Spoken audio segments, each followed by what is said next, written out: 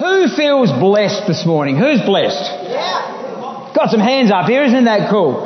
And to be blessed, it's a word I think that we perhaps overuse a little bit in our Christian circles, don't we? I often would sign an email with blessings, Dave, and it's sort of, a throwaway line. It's meant, but, we say that. And we talk about, bless you, all those things, but do we understand what that actually means? Do we understand what it means to be blessed?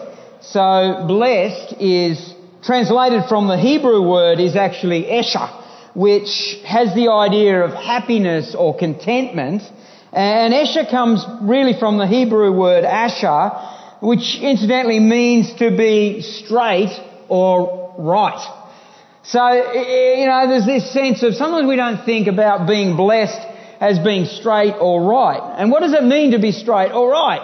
In an argument with somebody, you can say, yeah, well, I'm right, I'm straight, I'm right. Does that mean you're right? Maybe, maybe not.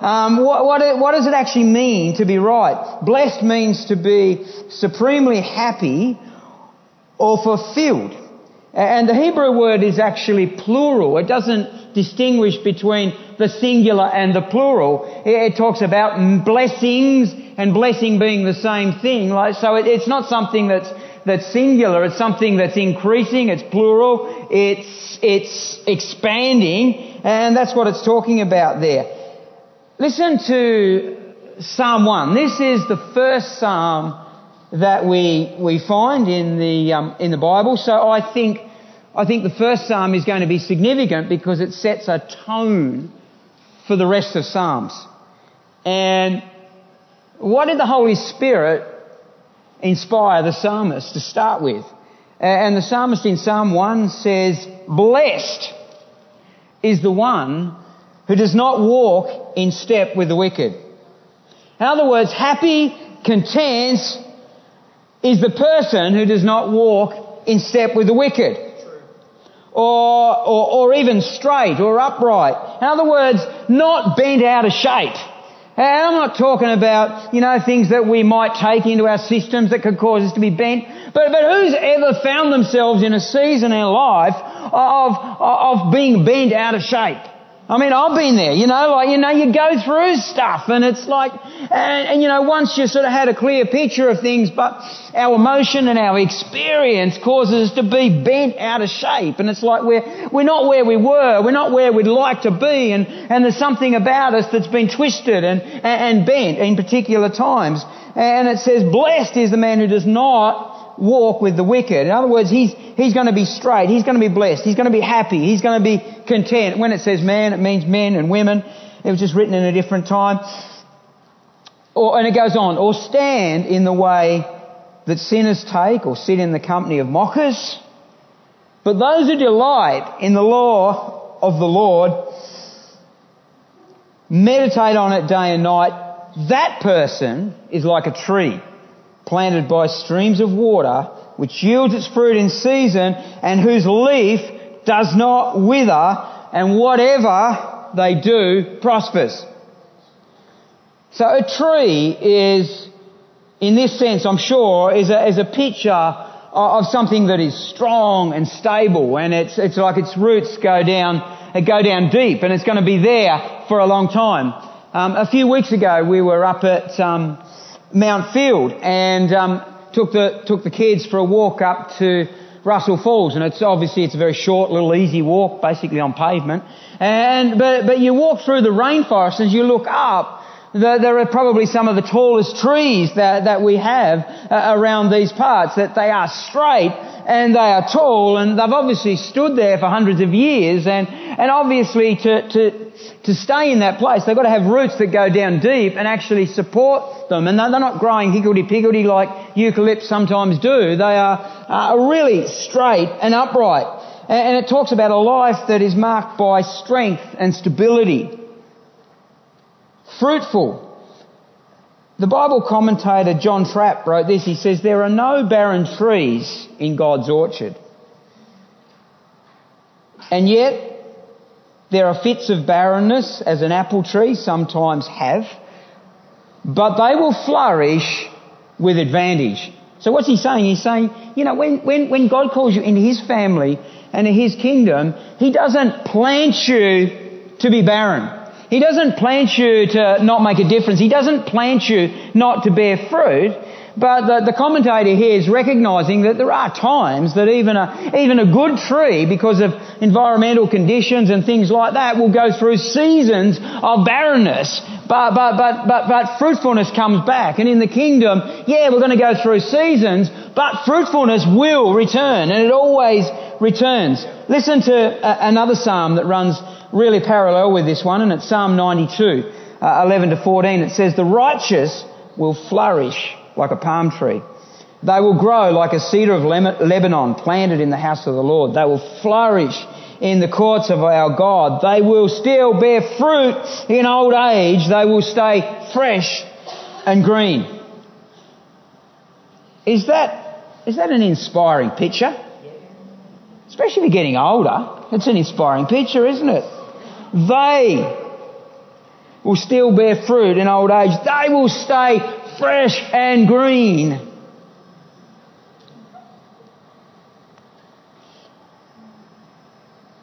Can we live fresh and green? Can we live fresh and green? Is that a little bit idealistic? I mean, for goodness sake, we've had a crazy year. Is it idealistic to think that we could just live fresh and green? Staying green and fresh, still bearing fruit as the years go on. Our lawn at home at the moment, and a few years ago we put in some new lawn, and I put a lot of effort into it and got it going pretty well and took great pride in it, and then we got a dog. And then he peed all over it everywhere, indiscriminately, didn't care. So then it gets all these little brown patches, which I sort of thought, oh, well, if you hose them a bit, they'll come right. But no, it kills it. Anyway, the lawn and he are sort of adjusting a little bit, and it's improving. And now at the moment, though, it is very lush, it is very green, it is very fresh. But who knows, as this season goes on, particularly here in Australia, as summer comes on, I'm going to actually have to put a fair bit of effort into that lawn if I want to keep it green and lush. It's actually going to need a fair bit of water, basically, to keep it green and lush. But why do I want to have a green lawn? So I can put it on Facebook and say, here's my lawn. I don't think I've done that, but it's part of that, the way the garden's situated, this green, lush lawn is sort of a thing that draws you into it. It's fresh, it's green, it's inviting. On a hot day, it feels like a cool place to be. There is something about a green, lush, fresh lawn. It talks about life. It's actually inspiring. It's got something about it. So how can we as people, how can we stay green and fresh? How can we not sort of get withered and brown and crusty? Have we got any crusties here this morning? No one's going to admit it.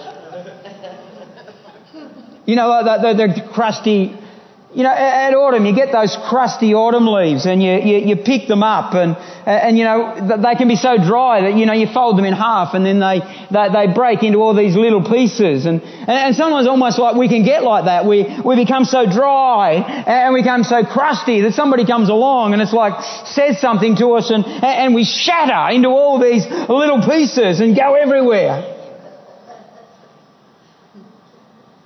Staying fresh and green, is that possible? Can I really expect to flourish? Can I stay green and vital and full of life? Can I do that in 2020? Can I expect to remain full of life in the middle of uncertainty? Or I haven't got one of those personalities. In fact, I've just got a crusty personality. Anybody here got a crusty personality? Don't put your hand up.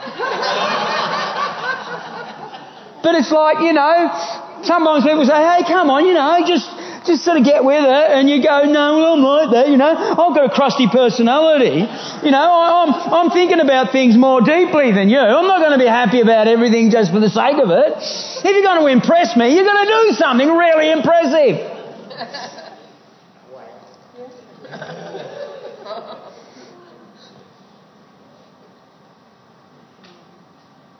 I heard this during the week. I heard an interview on ABC local radio. Maybe that says I'm old and crusty. but they were talking to one of the young Australian nominations, and he was a high school student, and he'd rallied people around global warming and a whole sort of thing. And the presenter asked him a very obvious question. It's like, why are your generation perhaps the most concerned about climate change? And he gave the obvious answer. Well, we've got the most to lose. And I started to really think about that. And I'm not about to comment on climate change. I'm not about to tell you what's right and what's wrong. But what I am going to say is that we as people, we as kingdom people who are filled with hope, are filled with life, are filled with vitality, actually need to be speaking hope, life and vitality into a world that is full of uncertainty, and where we have a generation that don't know whether there is something to actually live for. And we can get wound up about climate change. And I'm not saying you shouldn't do that, but what I am saying is you should be more wound up about the fact that we have hope in Jesus Christ, and He is actually giving us something to live for, and He is taking us into the future, and He will never let you wither and die, because His Word says, and His Word is true, and He promises that. So can I live green and vital when I'm surrounded by hopelessness? Can I live green and vital when I'm surrounded by negativity? When I am surrounded by stuff that's going on at the moment?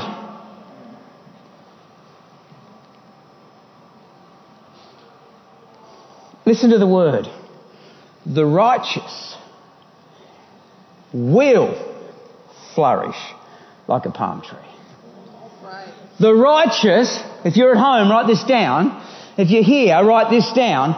The righteous will flourish like a palm tree.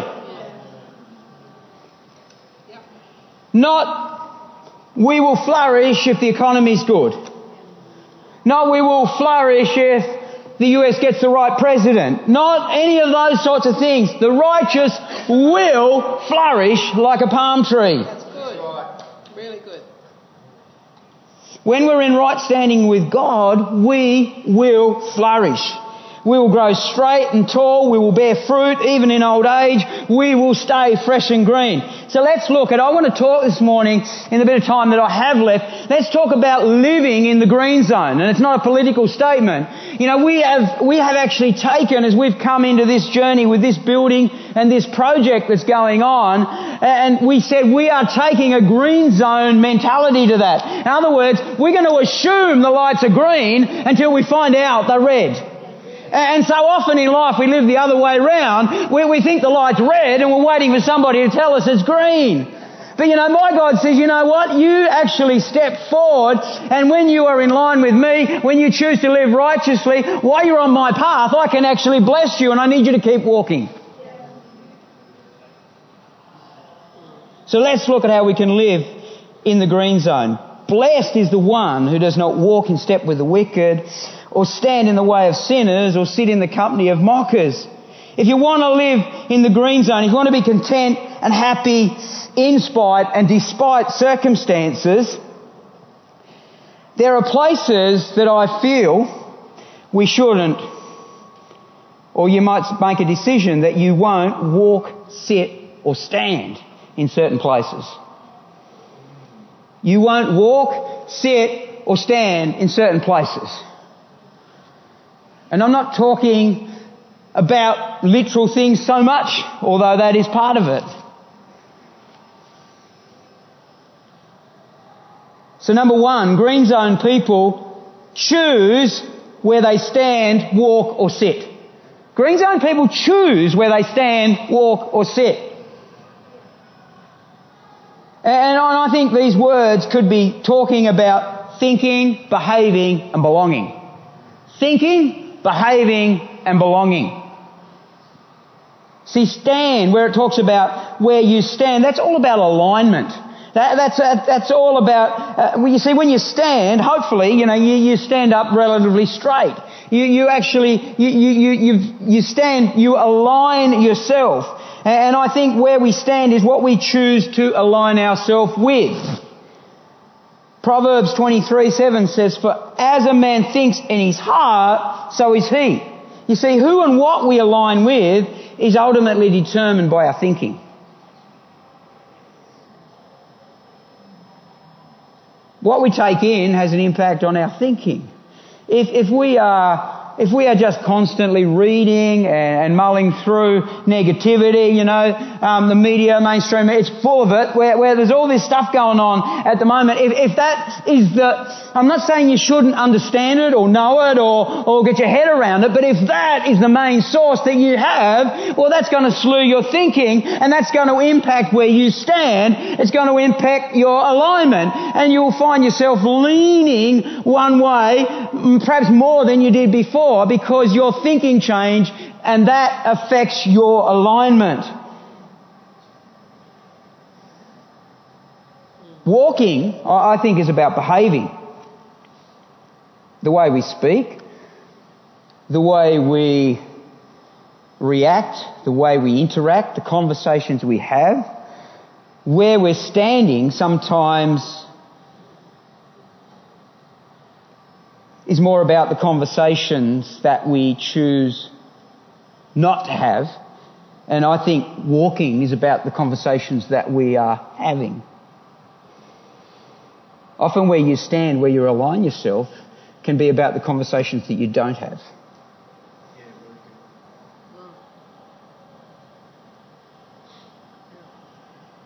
Who's had a conversation they wish they didn't have this week?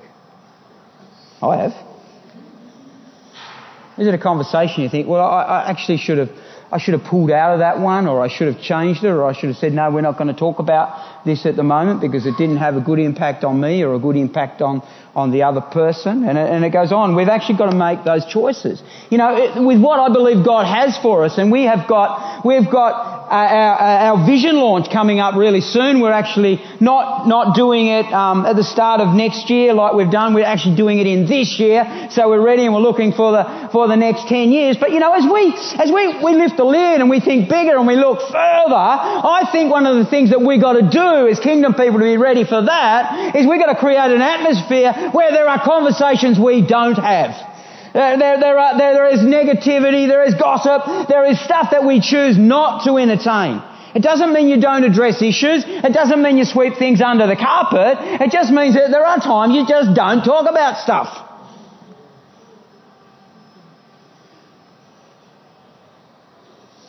Are we part of life-giving conversations? Who's had a life-giving conversation this week? Yeah, come on. Where you had a conversation with someone, you thought, no, that didn't actually take away from me. That brought life to me. I've shared this a number of times before, but I read a book years ago. Maybe it's the one book I've ever read, but I read a book years ago, and it was all about. It was a really corny name, and it was called Restoring Your Spiritual Passion. But it was written by a famous Christian author called Gordon MacDonald. And he was just talking about, not even when you're trying to make good choices or bad choices, but just the stuff that's around you. And he went through and he categorised all the different sorts of people we have in our world. And the one that sticks with me, he talked about VIPs, very important people that are important to us. Those people that bring life. When you meet them and you have a conversation with them, it's a life-giving conversation, and it takes you forward. And then he talked about VDPs. That VDP is a very draining person. After you've had, and some people are in that place. I'm not being critical of that, but after you've had that conversation, it's like, oh, I've had the life drained out of me. It's like I've had a leech on me. And sometimes it's because there's a person that needs encouraging or they need ministering to and you're giving out. But sometimes it's just because that conversation is full of negativity and it doesn't contain life and it actually drains you of vitality because you actually find yourself in a conversation that you shouldn't have been in. And we've actually got to, I'm not saying we cut people off or we do any of these things, but we've got to understand that we've got to seek out life-giving conversations. Yeah, that's right. The New King James Version, when it talks about this, it talks about, the counsel of the wicked, or the counsel of the ungodly. Is godly counsel something that we consider? Where do we get our counsel? Where do we get advice? Do we hear theories and problems and all sorts of things about stuff, and then we've actually got to say, well, is that godly advice? Where's it actually coming from? I think in this world at the moment where there is so much going on, and I think we're actually coming to a time where there is a lot of divide, and there is all sorts of stuff going on behind things that drive particular agendas, and sometimes something that sounds good, and we've got to say when advice comes or counsel comes, we've got to say, where does that come from? Is that godly, or is it just good? You see, when it's godly, it's life-giving. When it's just good, it might be okay, or it might actually be coming from somewhere that is not good. Sitting is about belonging. When you get home and you don't just stand around your house mostly. You do a bit. We've got a new kitchen. We've got a nice big long bench, and there's plenty of room to stand around. That's good, and you can sort of lean on the bench. But when you're really chilled, you sit, don't you? You sit. You take your shoes off, put your feet up on the couch, you lie down. I used to do a lot more of that than I do now.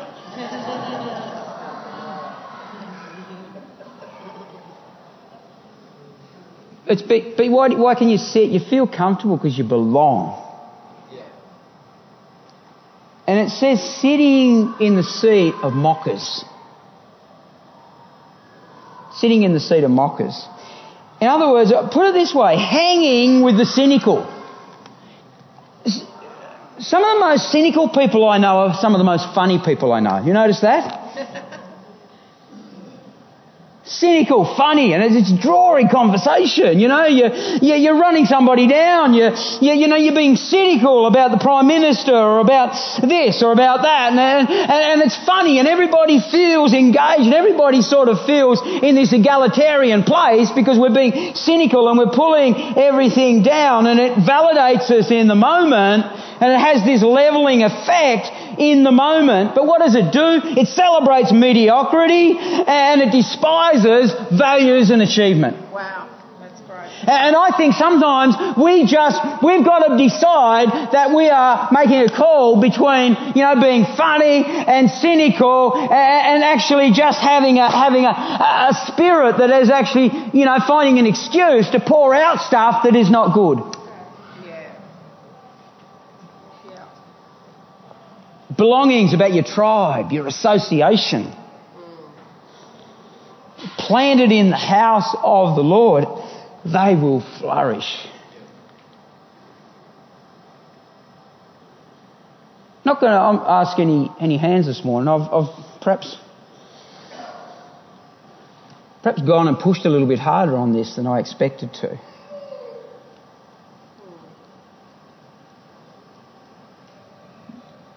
But I really believe this is a critical time for many of us. And there'll be some of you saying, I've been planted in a house. In other words, I've been part of a local church. I've been part of where I think God wants me, and I don't feel like I'm flourishing to the degree that I expect I should.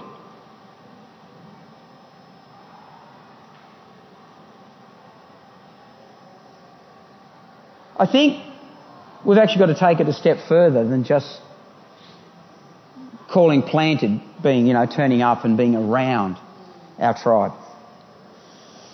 Planted actually means invested. Planted means that you actually, a tree. When you plant a tree in your garden, we've got Alex had this great idea of planting some citrus trees in a particular place in our garden. Anyway, they're not doing that well. And there's, they've had some of our little hopping, furry, friendly, lovely wildlife come and get involved with them. And I think there's another tree there that blocks the sun. But you see, ideally, that tree, if that tree could walk, pick itself up, and plant itself somewhere else, maybe in somebody else's garden where it gets better care and they're nicer,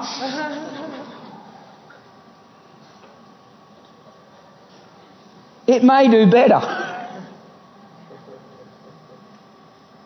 But it can't. Because we planted it. And it's there. It's there in season and out of season. And it's actually up to us, Alex and I, as its wonderful loving carers,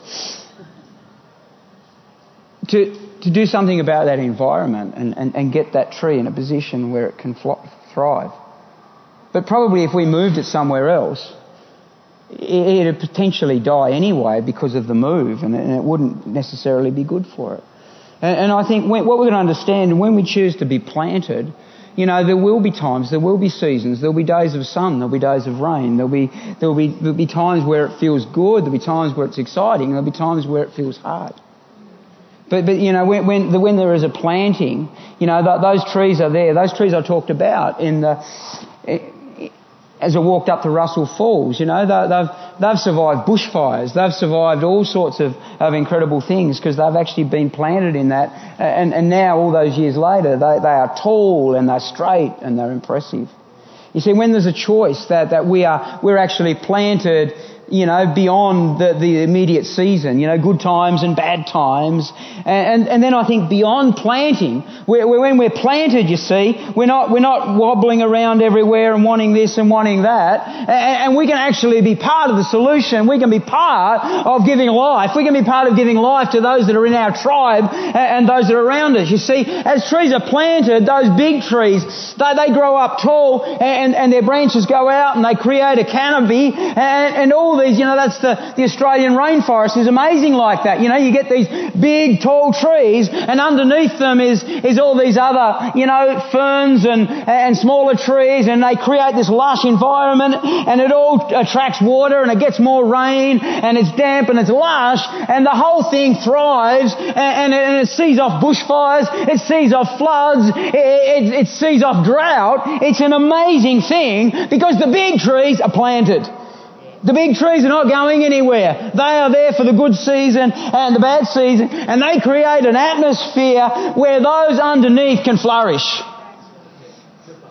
Our church is blessed because we've had big trees. We've had people that have been planted in season, out of season, good times and bad times, and they're creating an atmosphere where others can grow. I think we're being called to a time where God actually wants to see lush, fresh, green trees that actually, I see it actually moving across, our city and regions where because we are planted, we're sure about things, we continue to speak hope, we continue to see future, we continue to see promise, we continue to be prophetic, and that creates an atmosphere where others come in and flourish.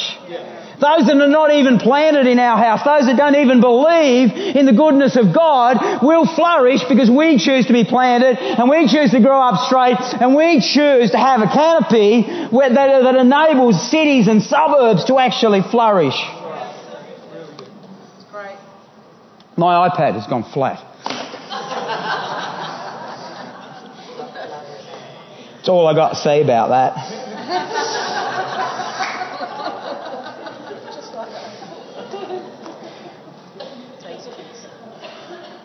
The kids have set me up again.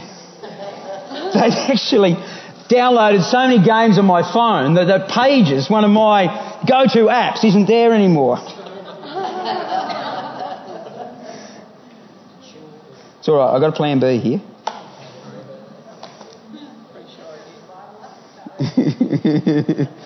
Yeah.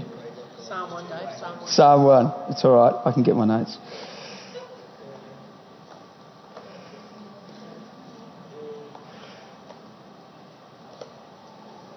There it is. There it is. Yay! Can you read it? Can you read it? Do you want to give me my glasses? Where are they? I don't know where they are. They're in my pocket. Fresh and green, even in old age.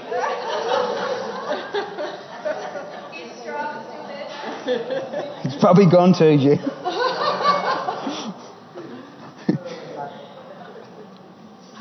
But those who delight in the law of the Lord and who meditate on his law day and night. Green Zone people, number 2, they embrace the word.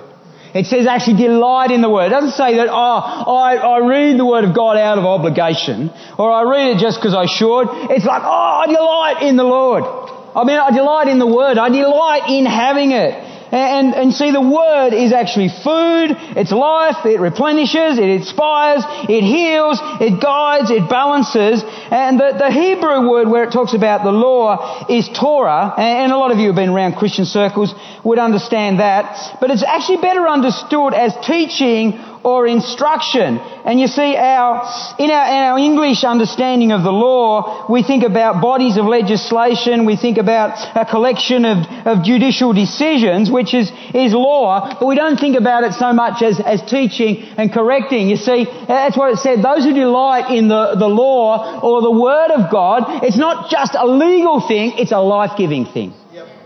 And if you want to read the Word of God as a legal document, you will understand certain things. But if you want to really understand it, you've actually got to read it and expect it to be a life-giving document. Because the Word of God is alive, the Holy Spirit works as we read, and the Word of God has this amazing supernatural thing about it where it is actually relevant in all circumstances, in all situations, because the Holy Spirit brings it to life. The Lord's instruction is not a burden, but it's a delight to those that trust in Him.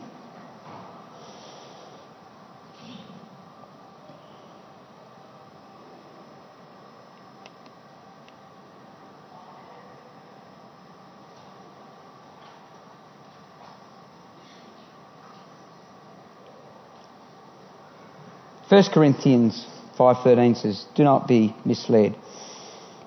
Bad company corrupts good character." And you might think, I can handle it. I can handle being around that sort of environment or those sort of people. I remember having that debate and argument with my parents when I was a teenager. Most teenagers do. But what do most parents know that teenagers don't know? They know the way the flow normally goes, don't they?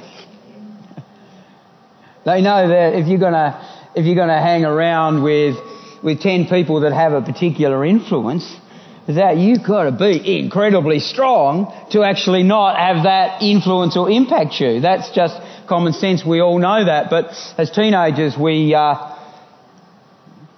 find it hard to accept and understand.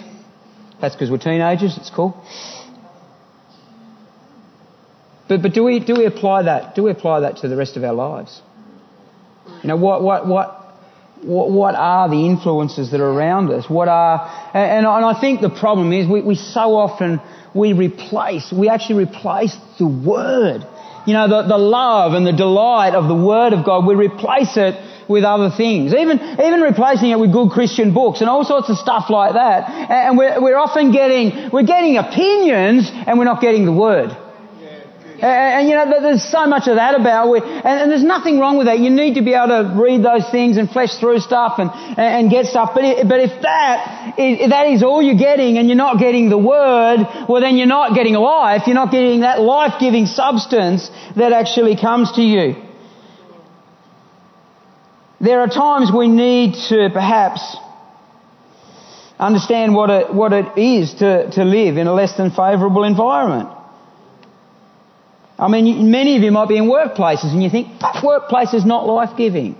You know, it's a hard place. I've got attitudes. I've got this. I've got that around me. And it's like, okay, I'm not saying give up your job, because you're probably called to that place. You're probably meant to be there. But, you know, we've actually got to understand that if we're there and we're in a place or a position that is actually taking life away from us, it's adding thinking and stuff that actually takes us down a particular line, well, we've actually got to find a way of balancing that up and getting another input that actually strengthens us to be in that place. I've seen so many Christians say, yeah, God called me to be here or to do this or to be in that place. And after a while it's like, we've burnt out or we've done, or it hasn't worked anymore. And it's like, well, we've actually got to make sure that if we're called to those things, we're also putting the balance in our life so we're getting the right input to sustain us in that place.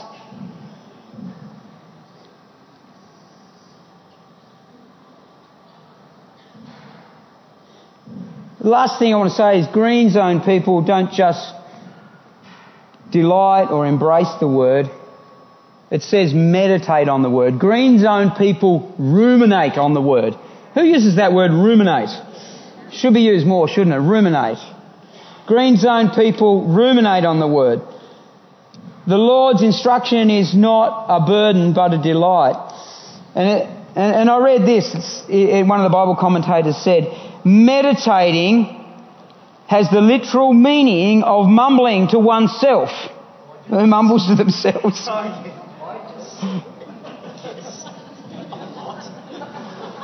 Don't admit it, Carla. An activity closely related to concentrating on something in order to understand it. Now, if you were standing outside a room, and particularly in the days when I was an auto electrician and I was trying to, nut my way through, some sort of complex problem that you're looking at, I'm sure if you stood back and I was there by myself, you'd probably hear me talking to myself. Oh yeah, I've checked that one out. That goes there, and it's actually that, but talking to yourself isn't actually going to make any difference. But it's actually a way of you reinforcing your thinking and articulating what is going on. Because when it comes out of your mouth, it actually makes sense or it doesn't make sense. Any teachers in the room here? Any sort of teachers? I've got up, Swice is a great teacher, but I've done this in my years of teaching, in this sort of format, where I've thought I've understood something. And you get up to teach it, and you start to explain it, and then you're sort of standing there making a real mess of it, and you realise you didn't really understand it that well. You see, when something comes out of your mouth, you get whether you get it or not. While it's inside your own head, you can do all sorts of amazing things in that place. It doesn't have to line up. It doesn't have to work. People in their own head think, oh yeah, there's a few things in my marriage that are not going so well at the moment. It would be good to get some extracurricular activity involved in my marriage and it will make it better.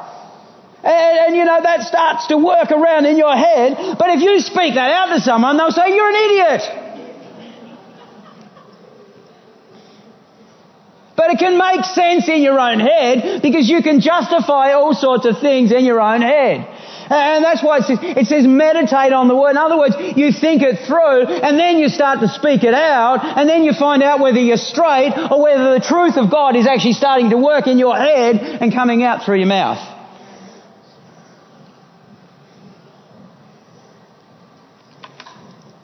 Can we be fresh and green in all seasons of life? Of course, there'll be those times that feel dry.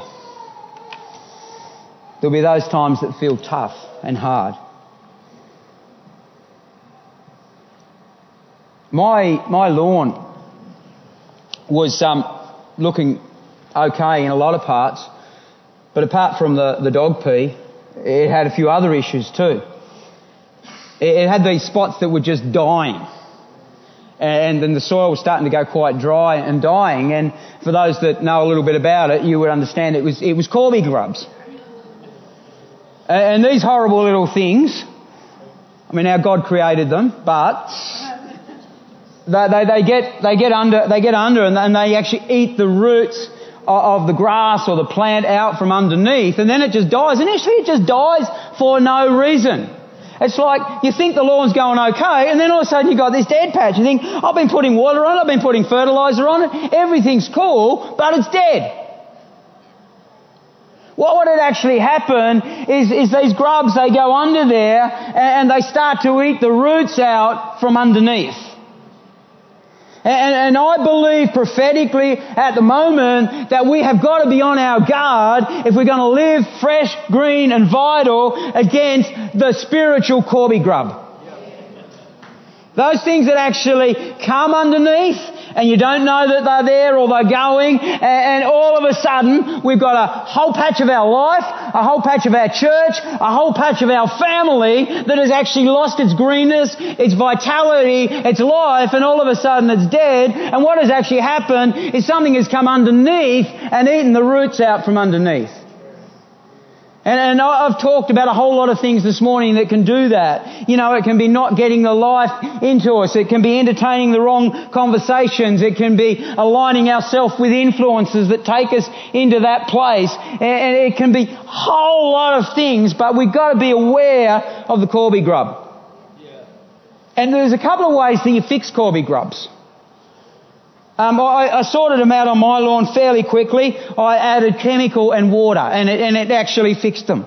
But you can actually get rid of them, you know, reasonably well without chemical if you put enough water on. And the water, it saturates the ground and it gets damp and moist, and the grubs come up to the surface, and then the birds come along and they eat the grubs. And I believe that we're in a season where we've got an enemy who would be wanting to release Corby grubs across your family, across your life, across our church, across our community. What is the answer to the Corby grub in a spiritual sense? It's actually the water. Well, what is water in the Word of God? It is the Holy Spirit, and it is the Word of God that actually pours into those areas and actually brings life and vitality. And there will be times when that comes in, it actually exposes and it draws out those things that are underneath, and we've got to allow them to go.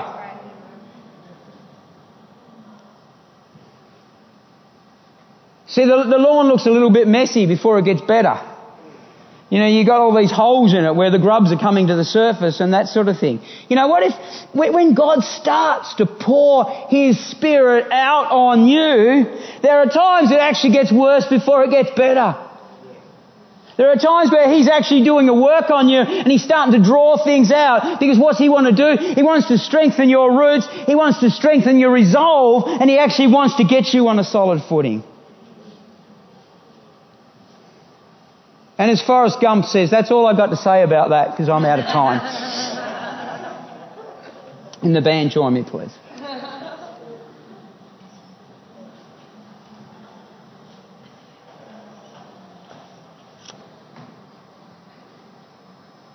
As I was reading back through this message,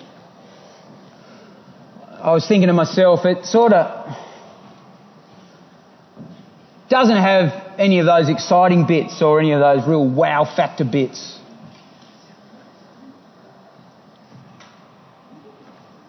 But I felt it was the word that God wanted to bring.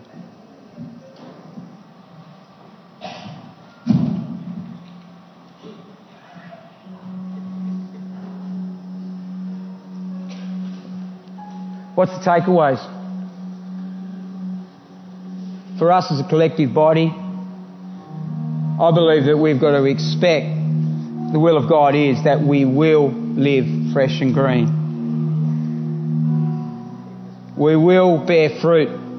What's the fruit? The fruits of the Spirit are love, joy, peace, faithfulness, kindness,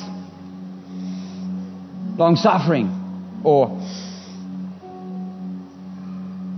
stability.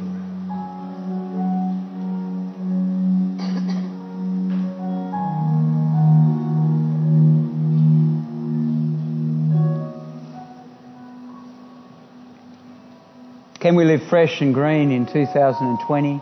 Can we live fresh and green when there's all sorts of stuff going on? Can we live fresh and green when our world seems more at chaos than perhaps ever I can remember it? And I think there'd be people here that have lived through world wars and would say, that just the angst and the feeling around the place is very, very high at the moment. I'm not saying that things are going to go bad, but we're in a world where there's a lot going on. Can we live fresh and green and vital in that world? Absolutely. The righteous will flourish like a palm tree. Blessed are the people who don't walk in the counsel of wicked, don't sit in the seat of mockers,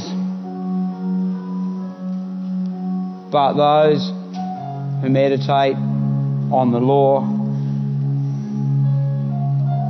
allow it to ruminate, start to speak the truth out. You'll be amazed at what happens.